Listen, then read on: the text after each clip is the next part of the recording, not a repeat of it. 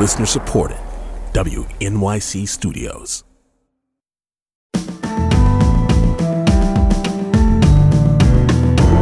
From WNYC Studios, I'm Brian Lehrer. This is my daily politics podcast. It's Monday, January 8th.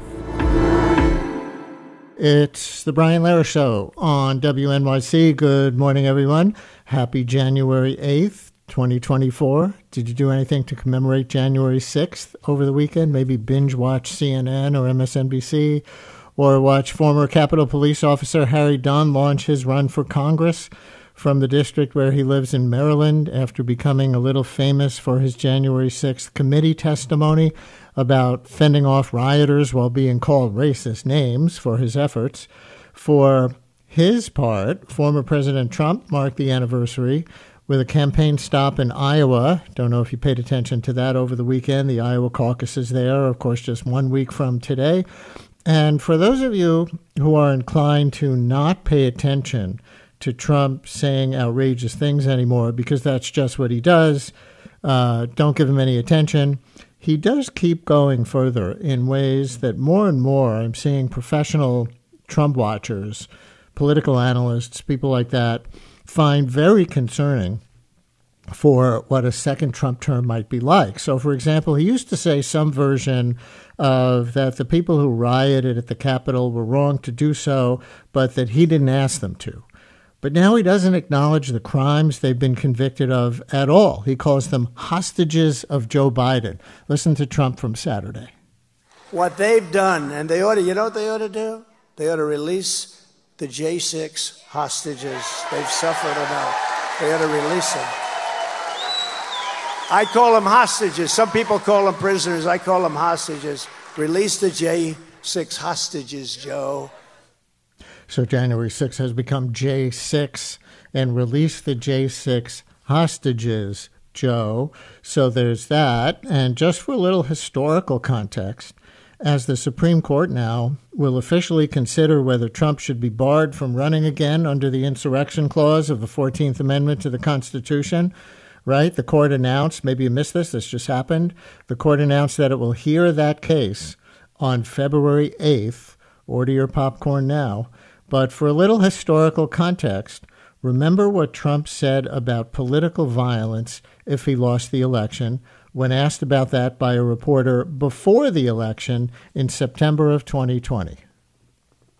Will you commit here today for a peaceful transferal of power after the election? Well, we're going to have to see what happens. You know that I've been complaining very strongly about the ballots, and the ballots are a disaster. I understand that, but people are rioting. Do you commit to making sure that there's a peaceful transferal of power? We want to get rid of the ballots, and we'll have a very peaceful. There won't be a transfer, frankly. There'll be a continuation. So maybe that soundbite from September 2020 will be offered as evidence to the Supreme Court. I don't know. But just a few thoughts there as we pass the anniversary of January 6th. 2021, now 3 years and 2 days ago. We'll get to how Trump criticized Nikki Haley's take on the Civil War on Saturday in that same speech, with a take of his own that is arguably much, much worse than Haley's, if you can believe it. And so this election year begins with the courts and Democrats in Congress investigating Trump, plus Republicans in Congress investigating Biden. This includes a new report from Democrats on the House Oversight Committee issuing a report called White House for Sale, which purports to document that Trump received nearly $8 million while he was president from foreign governments, most of it from China, which could violate yet another clause of the Constitution known as the Emoluments Clause, even as House Republicans can't come up with evidence for their claim that Joe Biden profited from his son Hunter's overseas businesses during or after Biden's vice presidency. So we'll start on this new report with Luke Broadwater, who covers Congress for the New York Times, with a focus on congressional investigations. Luke, thanks for coming on. Happy January 8th, if I may say, and welcome back to WNYC. Yeah, thanks for having me. You wrote an article about this House Democrats report. What's new here about Trump businesses getting paid by foreign governments? Well, I would say directionally, this was known, right? We knew that there had been a lot of concern about Trump violating the Emoluments Clause of the Constitution while he was president. But what this report does is it expands the knowledge that we had of how Donald Trump behaved with his businesses while in the White House, and it expands it and it documents it. So the Democrats, if you recall, fought for many years to try to get documents from Donald Trump's accounting firm, Mazars. They had to go all the way up to the Supreme Court for this. It was back and forth court rulings. Eventually, they were victorious in getting a limited set of documents, really from only 4 businesses covering about 2 years.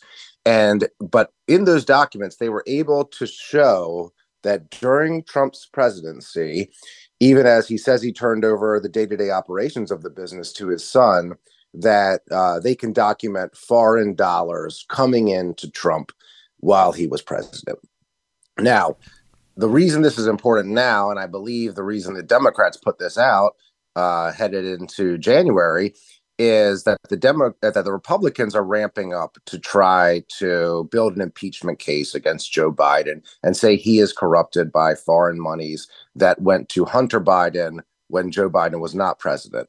And so what the Democrats are using this report to argue is that, what's good for the kettle is also good for the pot. And so if you accuse Joe Biden of being corrupt because of monies that went to Hunter Biden, what about the monies that went directly to the Trump organization while President Trump was president? So, everything on the Hill has an element of politics to it. And this serves as a counter argument on the Democrat side to the Republicans' investigation of Joe Biden. Yeah, that all makes sense. And we'll get, as we go, to some of the specifics from your very excellent article a few weeks ago, debunking some of the talking points that Republicans are using to claim Joe Biden was corrupt through his son Hunter, with very specific evidence that you have and that's just publicly available. We'll get to that. But on the Trump thing and the Democrats on the House Oversight Committee report, I think you were kind of making this point. But is this really new? Didn't we know during his presidency that Trump hotels were being used for stays by foreign government officials who maybe wanted to cozy up to the president by staying at his properties rather than a local Ramada Inn or something, things like that? Yeah, like I said, directionally, we knew broadly what was happening, right? And there's been a lot of reporting on this. I think the Washington Post a couple years ago documented $2 million at the Trump hotel that was from foreign governments. So this brings it up to almost, what was it, 8 million or 7.8, and right. It adds the number of countries that bought hotel rooms or blocks of hotel rooms that had leases at various Trump properties. Now, what Eric Trump will say, who I emailed with on this story, is that he can't help foreign and he can't block foreign entities from booking through Expedia or something at the hotel. So he said he argued, though, they gave the profits from these hotel stays to the Treasury every year, which is, I think, about 10% of the monies that came in, and that a lot of the money came from a Chinese bank that has a long-term lease at one of Trump's properties. And so he was arguing that there was nothing nefarious about this, and that they didn't change any policies because of these monies that came in. That said, the Democrats say, if you read the Emoluments Clause of the Constitution, you can't accept any foreign money without it getting cleared through Congress, and that Trump never did that. So even if he didn't change policy because of it, as Eric Trump says, that he had to go to Congress to accept any foreign dollars. So, that's the state of play on that report. Yeah. And Trump wasn't the first rich guy with investments to become president. I think the question here might be, in part, whether he treated those investments differently than previous presidents with respect to walls to protect against real conflicts of interest or the appearance of conflicts of interest, yes? Yeah, absolutely. They believe that upon assuming the presidency, he should have divested from any international business, that he should have not just, turned the day-to-day operations of the companies over to family members, but that he should have actually sold any businesses that he wanted to continue to do international business with. And that would be the proper sacrifice of a public servant. I asked this to some of the Democrats who wrote the report, and they said, look, there were certain things I couldn't do anymore when I ran for Congress. I had to, stop doing certain business activities or certain investments.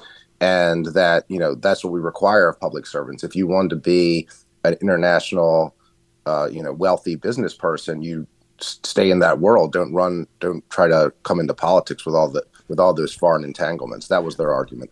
Right. And I could see where Trump is arguing that perhaps there weren't any acts of corruption based on this, but also where this becomes, another act of a wannabe autocrat who wants to be able to profit individually from his time in power. And if he gets back into power and nothing happens as a result of the Emoluments Clause from his first term, that it becomes even more, Trump in pursuit of power and money for himself if he's in office. I mean, in his defense, he said that he was really tough on China during his presidency, even though most of this $7.8 million was said to have come from China. He campaigned on being tough on China. He enacted tariffs on imports from China and other things.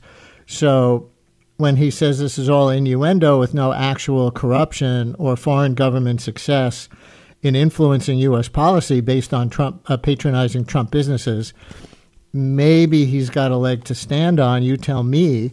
But I also remember, for example, when Kellyanne Conway, as an aide to then-President Trump, came out and said on camera that Americans should buy Ivanka Trump products as a way of supporting the president. I mean, that was so blatant. And so maybe a reflection of how the Trumps had and have a different attitude about mixing governments and personal governance and their personal bottom lines. Yeah, I mean, the Democrats allege that, very much that Trump used the presidency to try to not only enrich himself, but also members of his family. Obviously, Jared Kushner landed a $2 billion investment deal with the Saudis right after leaving office. So their case was that they did not try to separate business from the functioning of government. That's what's alleged by the Democrats. And they, as an example, Jamie Raskin, who was the author of this report, often cites Abraham Lincoln, who received some gifts while in office from foreign governments that he wished to keep. And he came to Congress and asked, could I keep these gifts? And Congress told him no. And so he had to give them back. Huh. And so that's what they say Trump should have done. If he wanted to continue, this long-term lease with the Bank of China, we're getting $5 million, that he should have come to Congress and asked for permission. And he never did that. And they say that's what the Constitution requires. You wrote that article last month assessing 6 major claims by the Republicans in the Biden impeachment inquiry and the disconnect between the way they're spinning things and the actual facts that they're supposedly based on. And it's really stunning. Let me ask you to talk us through just a couple of these because they're so stark. And I thought you did a great job of comparing facts to rhetoric. How about the one that the Republicans are selling as Hunter Biden claiming he shares half his overseas business profits with his father? Can you decode that for us as an example? Yeah, sure. So if you analyze the Republican investigation into the Biden family, one of the points that they're really trying to establish, because they know in order to have a credible case of impeachment, they've got to trace the money from Hunter Biden to Joe Biden to say that Joe Biden was being enriched and that he had lied about it. And Joe Biden has always said that he had this sort of wall with his son, and they weren't sharing any money, and they were, this wasn't enriching Joe Biden. And so, but what you'll find is that some of the evidence the Republicans are putting forth will come from text messages or lines from text messages that lack context when you read the full thread or do some reporting where you interview the people involved about what this actually meant. And one of those is that there's a Hunter Biden at one point is texting with his daughter, and there's a discussion about work, and he says, "Don't worry, I won't make you give me half your money like Pop did." And the Republicans have seized on this to say that, look, here's evidence that Hunter was sending basically half of all the money he's getting to Joe. And that does seem kind of, damning on its face, right? But once you look into it some more and interview everyone involved, you understand what the reference was, that they were referring to Hunter's college job, and that as part of his college job, he had to give half the money to help pay for room and board. And that, right, which is very different than splitting, half the money from, because his father was paying his tuition. Or China. Yes, correct. And so he was asking Hunter to chip in. Yeah. So different. Yes. All right, one more. How about the phrase that you say is becoming ubiquitous among House Republicans, 10% for the big guy? Can you explain what that refers to and what the evidence actually shows about that? Yeah. So if you look at the transcripts from the people involved in that, and the public statements from the people involved in that email, basically the person who sent it had a sort of an aspirational idea that while, this is before Joe Biden runs for president, that maybe they can get Hunter's dad involved in some of these businesses to give them, higher name recognition or more cachet. And he says that never materializes, that that 10% wouldn't go to Joe, and in fact, that no deal ever came about, that any money came from the split. So basically that's an email where somebody is suggesting something that could happen, but it never happens and is never acted upon. And so, 10% of the big guy is an idea that was suggested, but never happens. And so there wasn't some sort of 10% cut for Joe Biden from this money, according to everybody involved in that email who's been interviewed. I want to touch on what Trump said in Iowa on Saturday, criticizing Nikki Haley for leaving slavery out of her original answer to a question about the cause of the Civil War. What Trump said Saturday might be even much worse to my ear. It reminds me of when, after the Charlottesville neo-Nazi, neo-Klan march and riot in support of a Robert E. Lee statue, Trump said there were good people on both sides of that, one of his most infamous quotes. Here he seems to say the same thing about the Confederacy itself, which, of course, wanted to secede to keep enslavement. Listen. Abraham Lincoln, of course, if you negotiated it, you probably wouldn't even know who Abraham Lincoln was. He would have been president, but he would have been president, and he wouldn't have been the Abraham Lincoln. Would have been different, but that would have been okay. It would have been a thing that, and I know it very well. I know the whole process that they went through, and they just couldn't get along, and that would have been something that could have been negotiated, and they wouldn't have had that problem. Could have been negotiated, and they wouldn't have had that problem, the Civil War. So, number one, Luke, he makes it sound like Lincoln fought the Civil War so he could become an icon. If Lincoln didn't go to war, nobody would have remembered who he was. He would have been just another president. But on the main point that the war could have been avoided through negotiation, does that mean by allowing the South to keep holding human beings as property? Because that would have been much worse of a way, if that's really what he means, to curry white Southern votes in the primaries than what Nikki Haley said. Yeah, I don't think anybody should trust Donald Trump for history lessons. He, really? As we've seen in the past, he, thinks dead people are alive. He confuses basic facts of American history all the time. It's hard for me to interpret exactly what he's saying, but it does sound like that he is suggesting that the South and the North could have cut some sort of deal and And I don't know, continue. Does that mean continue slavery in some states and not in others? I'm not sure what he's saying there, to be honest. That doesn't make a lot of sense. But I do think that's a worse answer than what Nikki Haley said, which was Nikki Haley just said a word salad and then quickly corrected it once she realized her mistake. This I'm not sure exactly what this is. Yeah. You don't think Trump read the book on Lincoln, Team of Rivals, or Steve Inskeep's new book on Lincoln? You don't think he's gone through those hundreds of pages? No, I do not. He is famously not much of a reader. That's shocking to me. That's really shocking to me. All right. So also, I guess sort of related, on this Monday after the January 6th anniversary, are you alarmed for the sake of democracy? You're a reporter. You're not a commentator, so you're not allowed to say if you're alarmed. But if Trump is labeling as hostages rather than convicted criminals January 6th rioters, people actually convicted of things like obstructing an official proceeding and seditious conspiracy, and Elise Stefanik, the Republican member of Congress from upstate New York, is labeling them as hostages too. Does this indicate to you as a journalist a way that Trump might govern if he's reelected? Yes, I think so. I mean, first of all, we should just correct the misinformation. There are not hostages being held by Joe Biden who were innocent people who are political prisoners. That's just false.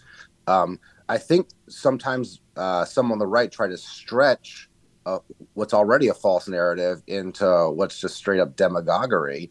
There's this idea that there's all these sort of nonviolent protesters who just walked through the Capitol who are being held in long prison sentences. That's also completely false. The people who have gotten long prison sentences are people who are accused of assaulting police and convicted of assaulting police, or they're people who are accused of plotting and engaging in a seditious conspiracy to overthrow the government. Those are very serious charges.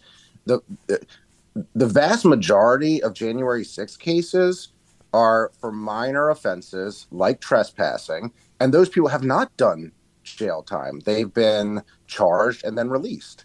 And so this idea that there's all these nonviolent Trump supporters who are being held in long prison sentences is just false. That's just not true.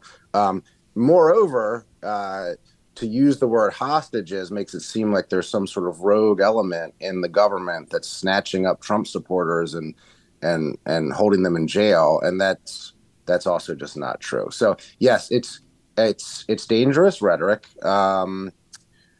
It's perhaps not surprising, and I think if you talk to people close to Trump, what they will say is it shows on Trump's behalf he's actually worried about the democracy arguments, that it is having an effect with swing voters, with moderate voters, with sort of the slice of the Republican Party that is more interested in taxes and economics and not really totally devoted to Trump, that they do see what happened on January 6th still is very bad.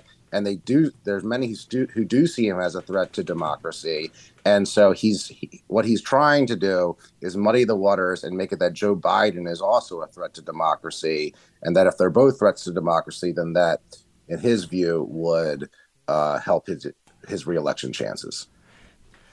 Luke Broadwater covers Congress, especially investigations, for the New York Times. Thanks for starting your week with us, Luke. Really, really appreciated this good segment. Thank you.